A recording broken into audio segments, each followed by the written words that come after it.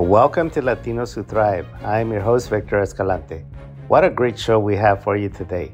This week, I'm excited to share with you a remarkable interview that I recently attended. The event was hosted by Miguel Lopez, the president of the Montgomery County Hispanic Chamber, and it took place in a meeting room in the Woodlands area. The Chamber has been spearheading some incredible Latino-branded programs and networking events, which I highly recommend you explore. All the info will be in the show notes. During this engaging gathering, Miguel is interviewing Zak Galindo, a successful entrepreneur from Honduras. The atmosphere was electric with about 50 people in attendance, all gathered for the event called Café con Miguel. I had the pleasure to ask Zak a few questions that are found at the end of the program. Now let's dive right into this inspiring interview and hear what Zak Galindo has to share with us. His journey as a thriving entrepreneur is sure to captivate and motivate you. So without further ado, let's get started. Down here for so long, I have to be a hometown team fan as well, so Astros, Texans, the whole nine. So I've heard you share that you used to go to the barbershop in Chicago, and sometimes you would, as a kid, would sit there for hours, right? Sometimes you would get passed over, but you were just sitting there. But what is it about a barbershop that drew you to want to do that when you? Yeah, so it's a lot of things. I feel like I'm really lucky to have discovered something that I was really passionate about at a young age. So growing up in Chicago, there's a barbershop pretty much on every corner, at least where I lived. And so that's just what you do. You don't go to the salon or you don't go to the sport clips. Like, you would go to the barbershop, and there was a barbershop there, and it was the neighborhood shop that everybody went to. And I remember being, 10 years old. I'd ride my bike on a Saturday. Back then, they didn't do appointments, so it was first come, first serve. And I remember countless times I'd be sitting there, and they'd be like, hey, I got one more guy I need to get in real quick. It'll be like 10 minutes. And I'm a little kid, right? So what am I supposed to say? So I'd be like, okay, fine. An hour later, they're like, okay, we're ready for you, And they would do that to me all the time, but I'm sure because I was just a little kid. But because I got to spend so much time there, I just loved the smells. I loved the conversations that were there. Most importantly, I love getting a haircut. To this day, I love getting a haircut. The feeling that you get with something so simple as just going shorter on your hair, right? Like, it just gives you so much confidence. But even aside from that, it was the community building part of it. There were people that were coming in, not even getting a haircut. They were coming in just to hang out, just to talk, right? Just to watch sports. It was a social gathering. It was like a social club. And I remember being that young, and I loved it. I was enamored by it. And so once I got older, I eventually started messing my own hair up, trying to copy what barbers would do in the barbershop. Eventually, I got some of my friends to be my guinea pigs. And, at the time, I thought I was doing something really good, but I look back at some of the pictures of their haircuts, and, they were terrible. You got to start somewhere. Eventually graduated high school. Are they still your friends? They are. I have, but yeah, bless them, really. There's some guys, I used to cut their hair in my kitchen that are still coming by and getting haircuts today. Now I'm cutting their kids' hair, right? Which is awesome. Like, you get to be a part of that. But it was something that from a young age, I knew that I really loved, and I pursued it, and my family was always really supportive of me. I didn't necessarily need to be a doctor or a lawyer. They said, hey, if there's something that you're passionate about, go for it. So Chicago to Texas. Yeah, I had one of my sisters had moved down here. She had gone to college at Navarro College and had always wanted to live here, once she got married, which she did. My brother-in-law at the time was in real estate. And at the time, my mother was trying to buy a house in Chicago. And now, mind you, this was in 2004. The market was really different back then. So for a 3-bedroom apartment that we had up in Chicago, we were able to get a house down here for pretty much the same price. Pretty much doubled our square footage. So within a couple of months of coming down here, my brother-in-law was in real estate, so he kind of showed us around one time that we came in and visited. And when she saw the housing market, the prices, it was a no-brainer. So we were down here within 2 months, and been in Texas since 2004. So at some point, under the immigration status, or you were classified or labeled, you can educate us. Yeah. The DACA status, yeah. right? Yeah. So I was born in Honduras. I was brought to the States when I was 8 years old, and it's one of those things where when you're young, you don't realize the implications of that, right? You come to a country, it's not on your own will. But you're kind of put in this situation to where there's certain things that you have to deal with at a certain time. For example, legal status, right? So we came on a visa. Really, my mother brought us here really just for us to have a better chance, a better life than really what we could have had in Honduras. If you guys are familiar with Honduras, I mean, third world country, you know, there's a lot of poverty. You can go to college and things like that, but ultimately, the opportunity and the potential that you have is just much larger here in the United States. And so when she brought me here, we came on a visa. We eventually just ended up overstaying our visa. And so prior to 9/11, there were certain things that you could do without legal status. I believe we were still able to get a driver's license. We had gone on a refugee status when we first came, but it was only a temporary thing that eventually lapsed. The good thing about us being able to get on a refugee status when we had first come is we moved in '96, and if you guys remember, that was around Hurricane Mitch was a big kind of thing that happened. So we were able to get refugee status because of that. But it was only something that was supposed to be just for a couple of years. And so what that did allow us is it did give me a social security number. Now, once that status lapsed, the social security number wasn't valid anymore, but it was still a social security number that I had. So I was still able to get a job. Once I came to being able to get a job. Back, like I said, before 9/11, things were a little bit, they weren't so strict, so there was really not much checking on certain things. It wasn't until, I want to say, 2010, 2011, where they started really cracking down on documentation. So there was a point in time where you were able to get a driver's license really without having to show much citizenship or legal status.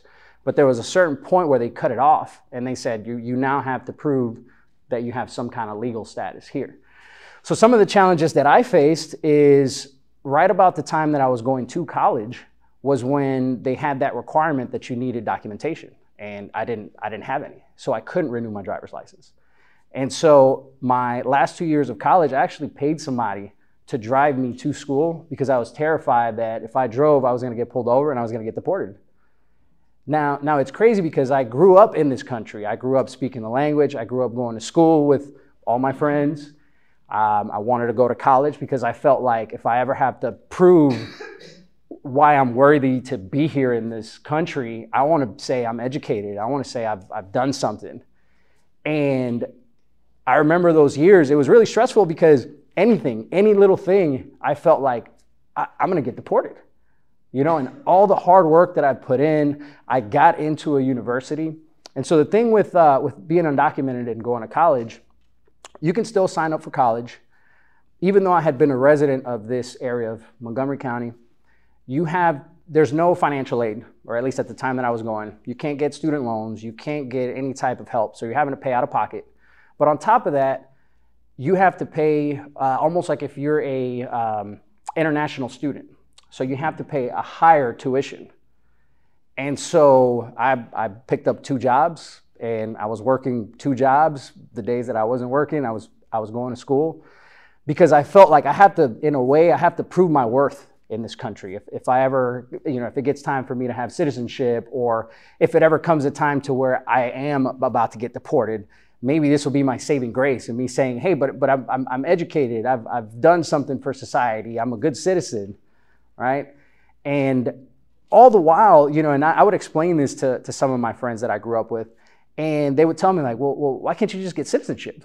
And it's like, well, it's not that easy. I wish it could be that easy too, where I could just say, hey, I want to be a citizen. And all the different ways that you could get citizenship. I mean, I guess of course I could have gotten married, but I hadn't met Sophie yet, so that wasn't really an option.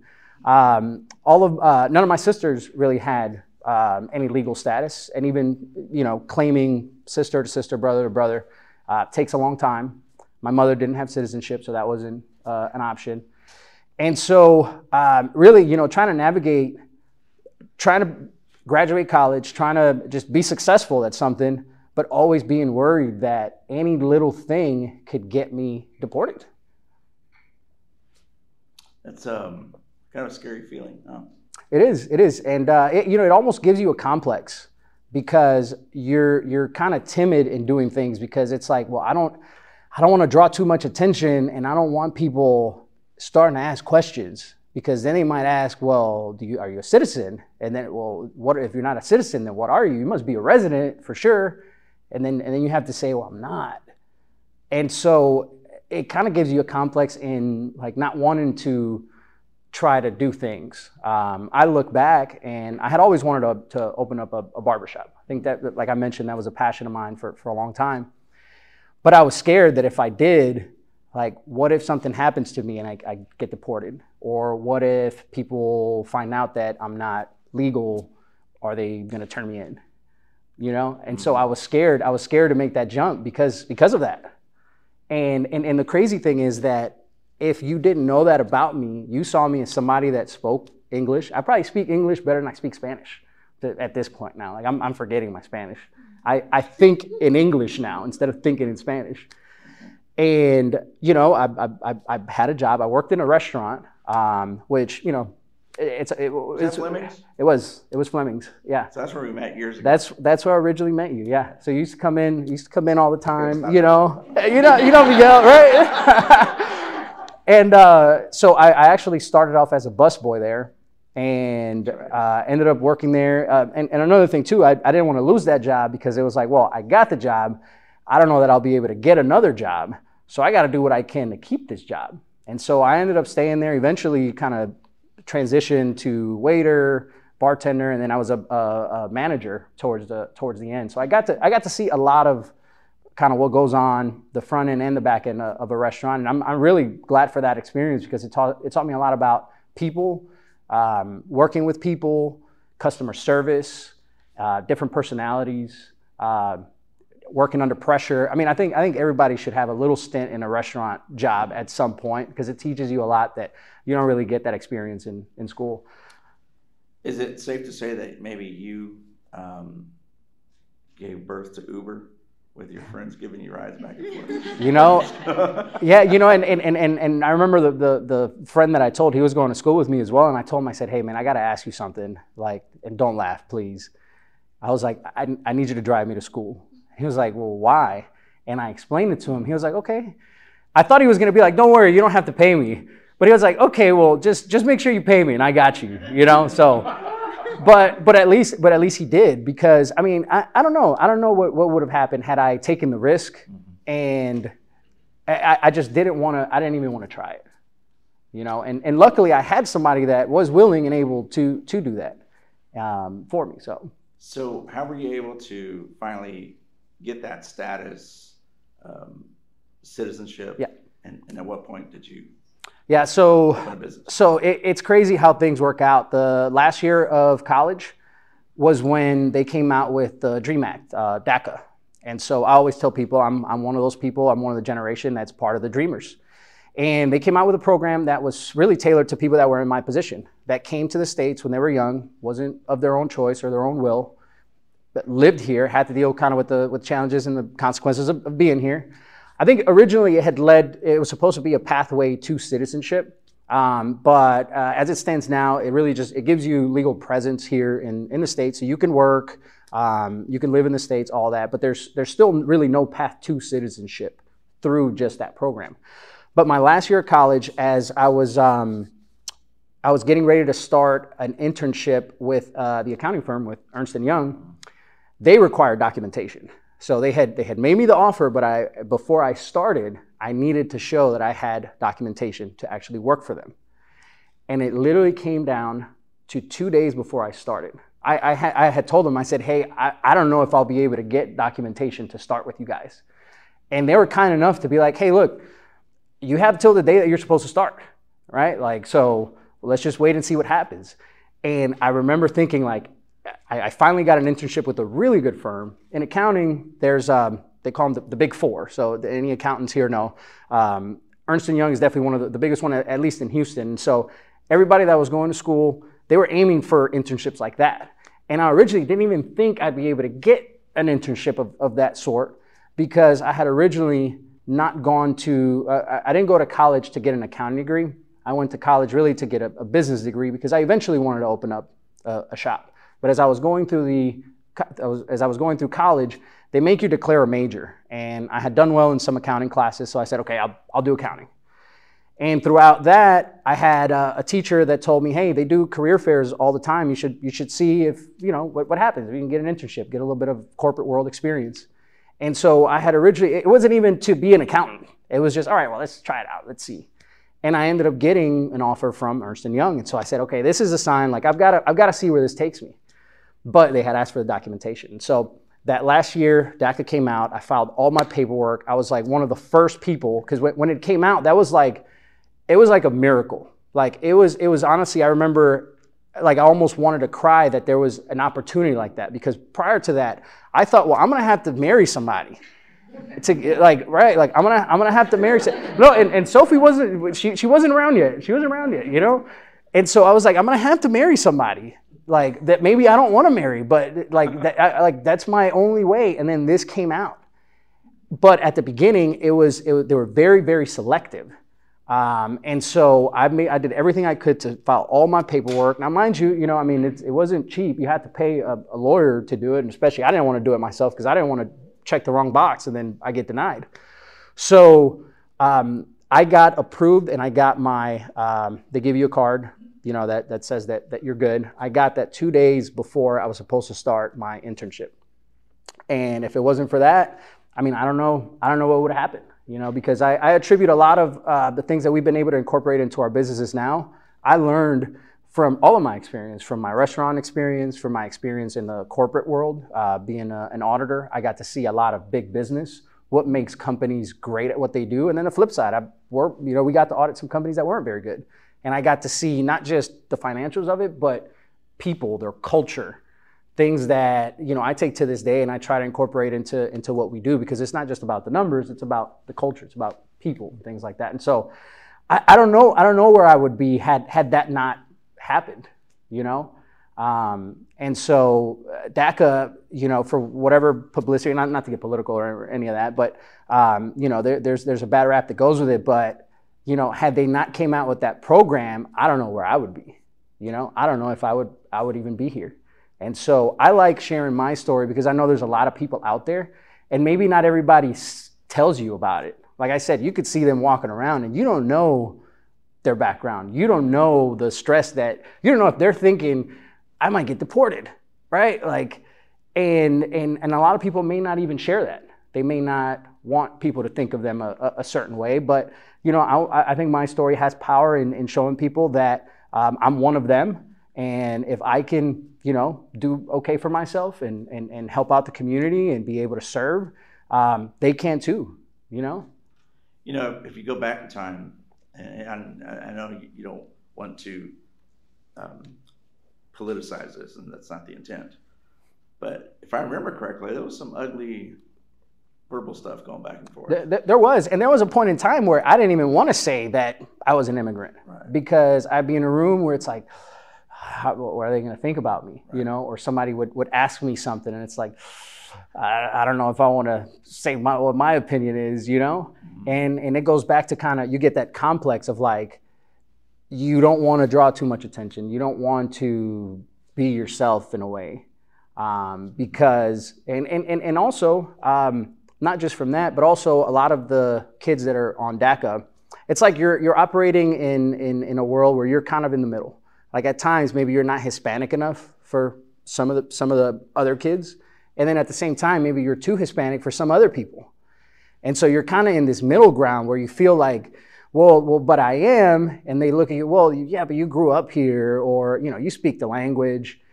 And so it's kind of this weird area that you're operating in. And so you do get kind of this complex of like, well, I just want to seem normal. I don't want people to think anything less of me.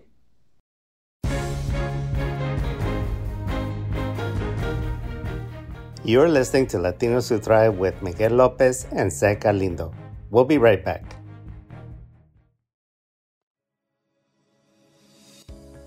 Are you looking to take your career to the next level? Do you want to stand out from the crowd and make a lasting impression? Then look no further. Introducing the ultimate game changer, the Escalante Public Speaking Mastery course. In today's competitive world, effective communication is the key to success. Whether you're a seasoned professional or just starting out, the ability to speak confidently and persuasively is a game changer. I know, because I have lived through it.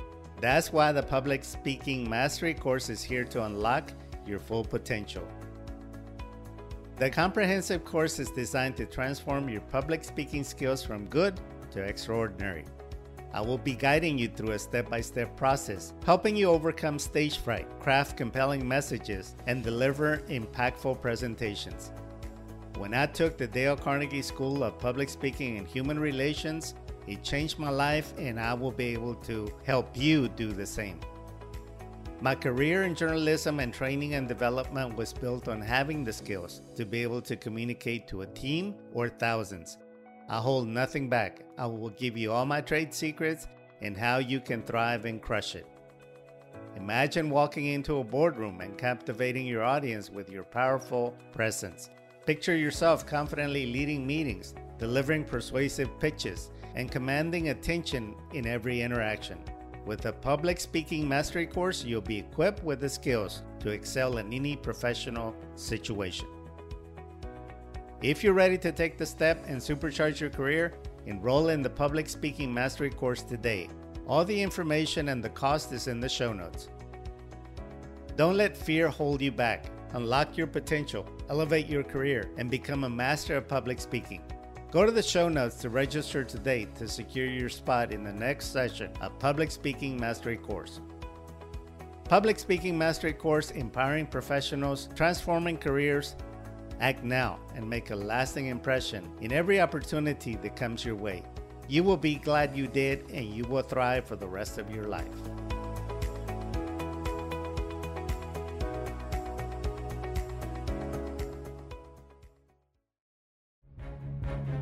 We now return you to Latinos Who Thrive with special guests Miguel Lopez and Zak Galindo. How do you think going through all that impacted you as you moved forward being a business owner? And then at some point, I want to include the story of Sophie. Yeah, I know you affectionately refer to as your Duchess. My Duchess, yes. Yes. So I think for me, it definitely created a sense of humbleness to me, because I know the things that I went through, and I would never want somebody else to feel that way, that they're being judged or that they're being looked at as less of a person or any of that. I mean, I got to see, my mother, she was in the same situation, and for her, maybe it was even worse because she was older. And so some of the jobs that she had to pick up were jobs that, not very many people want to do. She used to clean apartments. She used to clean different homes. And so whenever I see somebody that's in that profession, I think of my mother.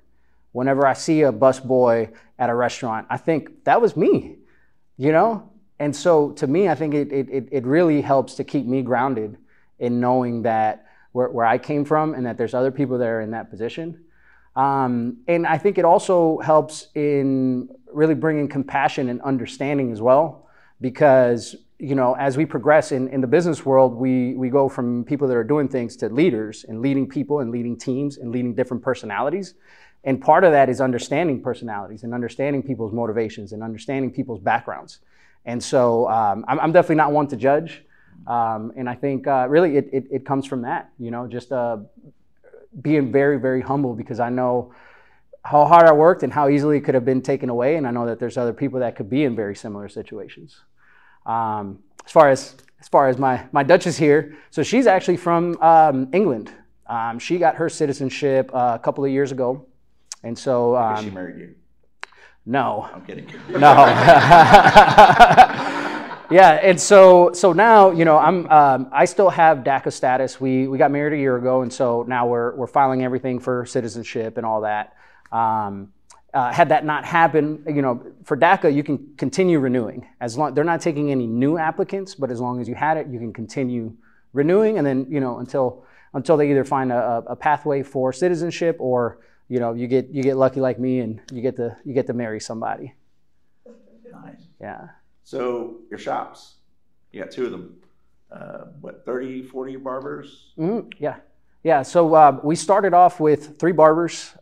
We started off bare bones. Julio, I don't know if you had came to the barbershop when we first opened it up, but we didn't have anything on the walls. It was literally 3 chairs. We had 4 TVs, didn't have a reception desk.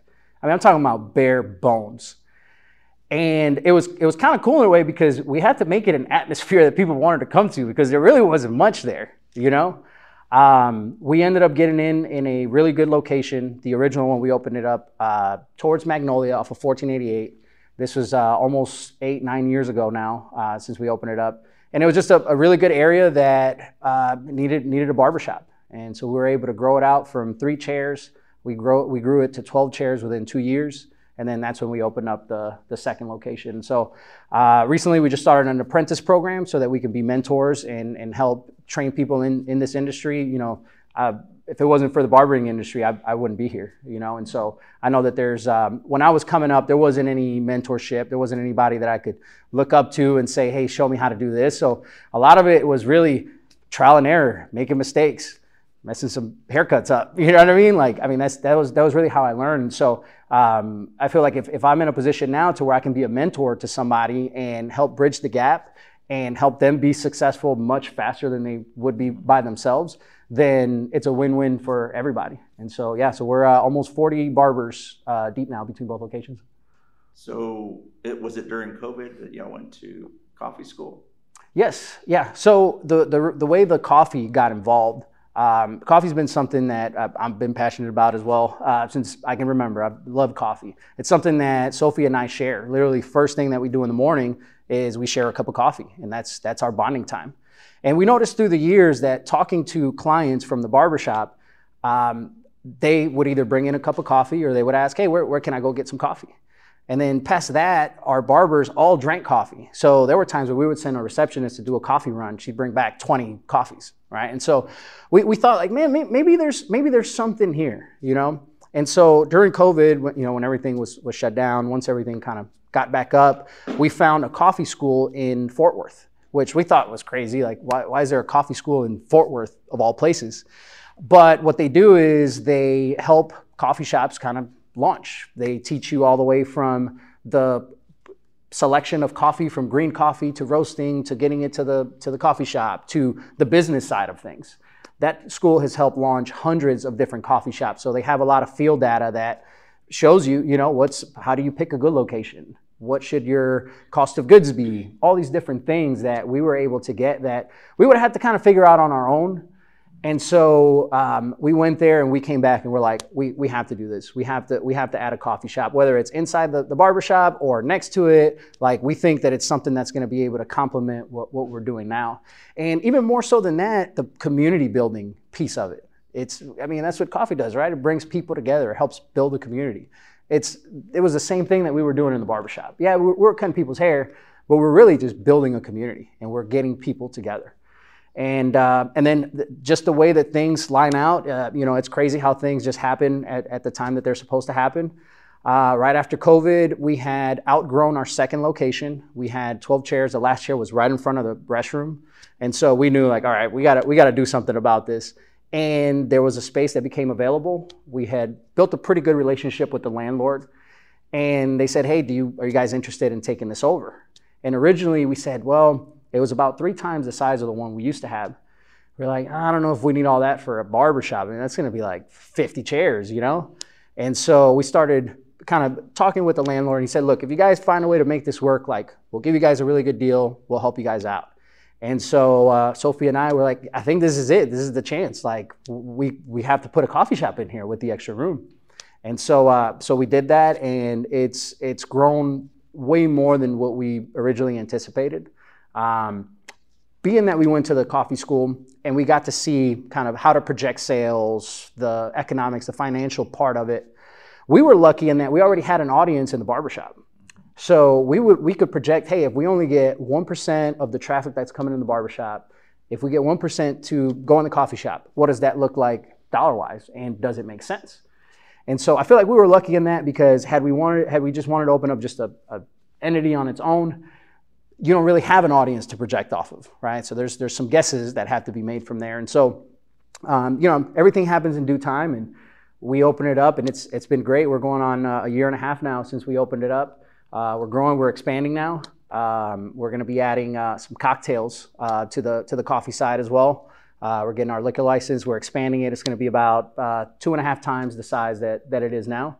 And just another opportunity. The space next door became available, and we were out of room, talked to the landlord, and they were able to work with us on doing the expansion.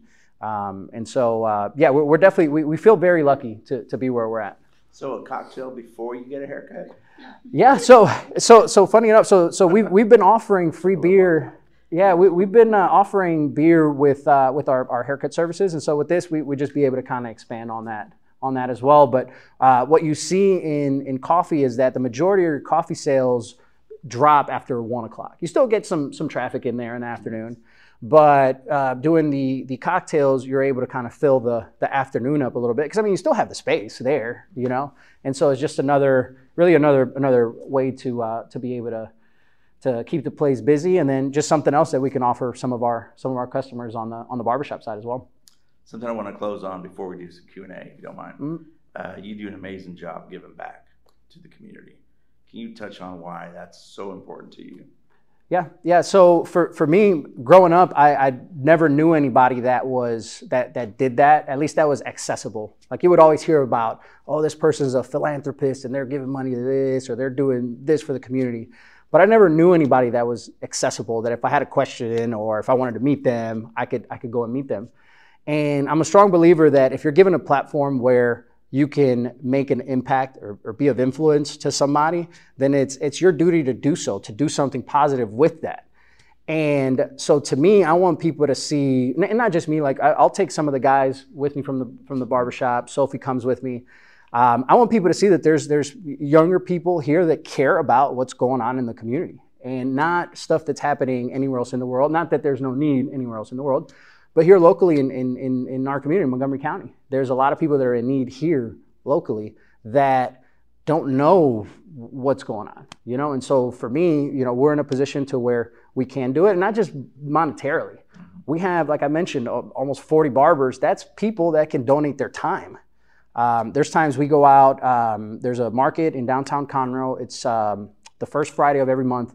We'll set up, we have a mobile trailer, we'll set up and we'll do free haircuts out there once a month. And we get a ton of people that come by. We'll do charity collaborations where we'll take the trailer out and we'll go do free haircuts at churches, at different camps.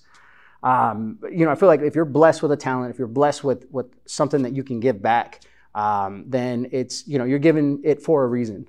And for us, it's being able to cut hair, you know, and I feel that's where we can make the most impact for us, is being able to give somebody the confidence of that, you know, like I was mentioning, I love getting a haircut. I love how it makes me feel. We can gift that to people and give back that way. But, and I think, you know, just as Hispanics, as minorities, you know, I think it's something that we can definitely see more of, people getting out there in the community and being able to give back. Speaking of talents, you're quite the dancer. So I reached out to Zach. I was like, hey, there's an event you probably should get involved in. I didn't tell him much on purpose because he would have said no. And you reached out to Roxanne with the YMCA, and you got involved with Dance for a Cause. You raised over $10,000. We did, and I was really haircuts. Yeah. So what we did was we donated $1 off of every haircut for 2 months. And I wasn't sure how many people were going to get behind it. I figured, okay, if it's just us, then cool. Because when you sign up for that event, they give you a minimum that they want you to try to raise. And so I said, okay, if we do this, we'll be able to get close to that minimum. But we got a lot of support from people coming in and getting haircuts, and some people that didn't even really care about the dancing. They're, hey, you guys are giving back. Like, I want to be a part of it. And yeah, we ended up raising, I want to say it was close to $20,000 that we raised for the local Y here in Montgomery County, that I didn't know prior to this, but I'm glad that you connected me with them. The Y does a lot more than just summer camps. And so we were able to help out a ton of people with that and really kind of lead the way in getting other people involved with different charities and being able to give back. That was awesome. Yeah, so I appreciate that. He didn't tell me he was going to be one of the judges, though, on the thing. He said, hey, I want you to join this thing, but he didn't tell me I'm going to be judging you. You want to take some questions? Yeah. Open for questions. So I know you talked about your friend group kind of growing up, from friend group growing up, going to college, now being a professional community kind of leader. How has your friend group supported you? And then what have been some of the challenges that maybe as you elevated, noticing those, just kind of how that might have changed your friend group? Yeah, so I've got a couple of friends that were in a similar situation with me, that were immigrants, that were, some of them were DACA, others ended up getting citizenship other ways. But they were kind of like me, where they were just trying to prove their worth in society, just in case something happened. You had to say, hey, but I'm a good person, you know? And so a couple of them have gone to school. They're engineers now. A couple of them are business owners. I would say as far as my circle of friends has definitely gotten smaller. I think part of it is really just from a time thing. I don't really go out much anymore. Most of the going out is really revolves around business, networking type things. I would say that even though the circle has gotten smaller, the quality and the value of the circle has definitely increased. Yeah. Well, the idea of building community, it's got to be tough though, right? In a highly mobile society, and we're all so fractured and living in different places. So I'm curious how you feel like you're able to do that. Are you seeing that happen at your? Yeah. So I think for us, it's really it comes down to the relationship. It comes down to when you can do the one-on-one and like he was saying, like he was offering to grab coffee and just get to know each other. No selling, no none of that. Just let's get to know each other. And so I think that's really what it boils down to, is really trying to build a relationship and not expect anything in return, and just getting to know people. So I don't cut hair much anymore, but when I do, I mean, I'll have somebody sit in the chair and it's like, yeah, I'm cutting their hair, but they're just friends at this point. They're not even clients. Like it's become such a close relationship that, I mean, that's really what it comes down to. When people walk in, oh, hey man, congrats on the new baby. Or I think social media has helped too, because you're able to kind of keep up with people a lot easier now than you would before. So even you go 6 months, a year without seeing somebody, they come in the barbershop, you kind of know what's been going on with them, and you pick up right where you stopped. And so I think it really comes to that, just getting people together in a place where they can feel comfortable, they can kind of kick their shoes off a little bit and just relax and have normal conversations, And I think on the barbershop side, that's when we hire people, we try to hire people that are personable, that have a passion for what they do, but just have a passion for people as well. And on the coffee shop side too, just bringing people together. But I think it really comes down to that, is that you have to really focus on the relationship on the very, very microscopic level, more so than just like, hey, let's all come here. You know what I mean? Does that answer your question there? Yeah. I'm just curious whether you feel like it's as easy to do here as it might have been growing up in that neighborhood in Chicago, where there was a community there. Yeah, it's kind of tougher, maybe. Yeah, and so comparing to when I grew up in Chicago, you would walk a lot of places, or you would take public transportation. That was just kind of how it was set up over there. And there was a barbershop literally on every corner. So it's almost like every individual neighborhood had their own local barbershop, and that's where everybody would go. And so I feel like that's kind of what we're trying to build here, even though there's plenty of room for more barbershops. I mean, just where we're at on 1488, you could probably put another 10 barbershops over there, and it'd be fine, because there's so many people living there. So I think that even though there's not that many barbershops in the area, there's just as many people living in this area as in the big cities, right? And it's only growing. And so I think it may be even easier getting a community there, because there's not one there for people to congregate at, if that makes sense, as opposed to in Chicago. I mean, there's barbershops everywhere. Here, there's a potential to put barbershops, I mean, a lot of different, not just barbershops, but a lot of different businesses, service-based businesses, that I think we're in a really good spot here, especially in Montgomery County with all the growth that's projected. Yeah. Just letting you know, first of all, we're neighbors, right? Honduras, Guatemala. Yes. So we've been friends for a few years. The DACA experience, there was a runner from Guatemala. He came to the U.S. when he was 1. Okay, his Spanish is really lousy. But he just, and he was excelling. He lives in Los Angeles. And he was fast enough to make it to the Olympics, and he had to request permission to leave the country and come back legally. So he's ready to go to Tokyo. He's a wicked fast 5K, and he doesn't know, and he doesn't know. And then what? 3 days? 3 days before getting on the plane, yes, you can go. You can leave the country and come back. So he went to the Olympics. He finally. He was in the top 10 fastest runners in the 5K at the Olympics, representing Guatemala, like waving the flag and all that stuff. And he's there's a whole video of him talking about the Dreamers. So I just thought that was super interesting. How you were cutting your clothes to 2 days as well. Yeah. The pressure. Yeah, and that's the thing, that some people's requests do get granted to leave the country, others don't. And so that was something that I didn't even attempt. I'm not risking it. Yeah. Fellow Central American and Chicagoan here. So okay. That's nice to see. You said you started very bare bones. Can you talk a little bit about funding and how you were able to grow so much? Yeah. So if I could go back and do things differently, I definitely would. So when we first started, I remember thinking, okay, I'm not going to try to get a loan, because I knew that there was going to be some kind of issue with my status or any of that. And so I used all my money. I think business coaches tell you, don't do that.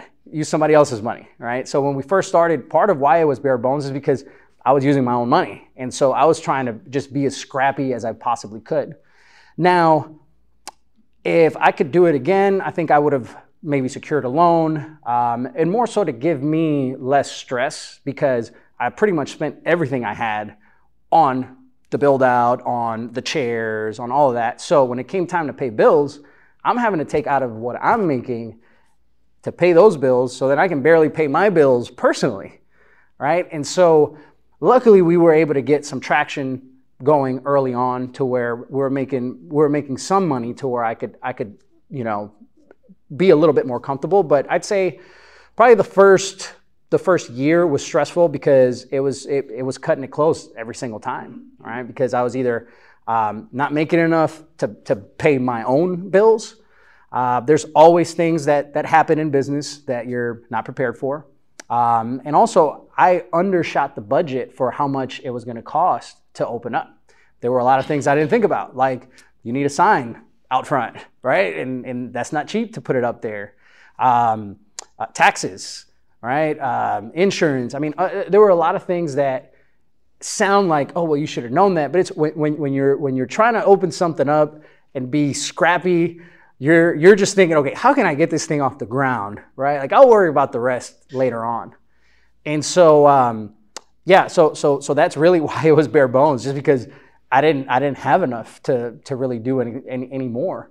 And you also, you kind of, when you're in that situation, you don't want your staff knowing like, hey, it's tough right now, right? And so you have to act like, hey, we're crushing it, But deep down inside, you're like, how are we gonna make the rent?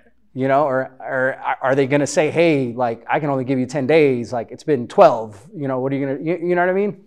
And so I think if there was any advice that I could give is, try to secure, enough funding so that you not just cover your build out and all that, but also you cover some operating expenses for at least a couple of months. So if nothing else, it saves you peace of mind and the stress of having to do all that. Yeah.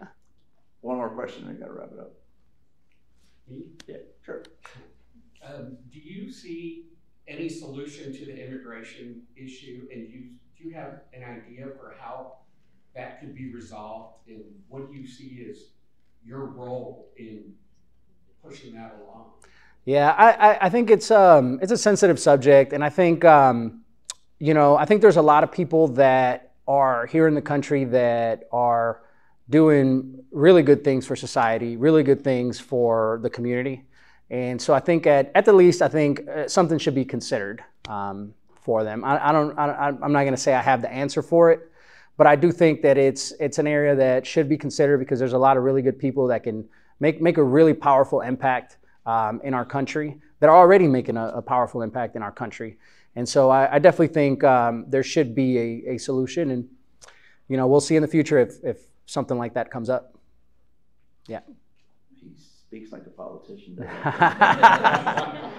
So I want to thank Zach very much thank for you. joining us. Bud. Thank you.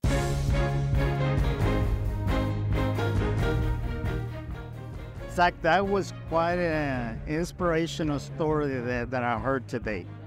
Tell us, how much money did you have to start out in your barbershop business? Yeah, so I had $12,000 is what I started off with. And we had to do chairs, we had to do painting, flooring. And so, I mean, you can quickly do the math. I mean, that's not enough to cover everything. 2020 hindsight, what do you think you really needed to start with? I think a lot more than that. I think I needed to start with probably 45 to 50,000. Okay. Not just to cover build out, not just to cover the physical things, but operating expenses, just to give a cushion. There's different things that pop up, you know, kind of an emergency fund that you need to have. So I think 45 and 50 would have definitely been more of a cushion for me. Now, that would have stopped you. You would have never started if in your mind you knew that you needed 45 to 50, which is going to be the same story for a lot of the listeners. Mm-hmm. The takeaway that I got from your story is it doesn't matter where you start, just start. Exactly. And that's, if I could go back, I would have gone and branched off on my own a long time ago, because a lot of the fear was the what ifs, the unknown.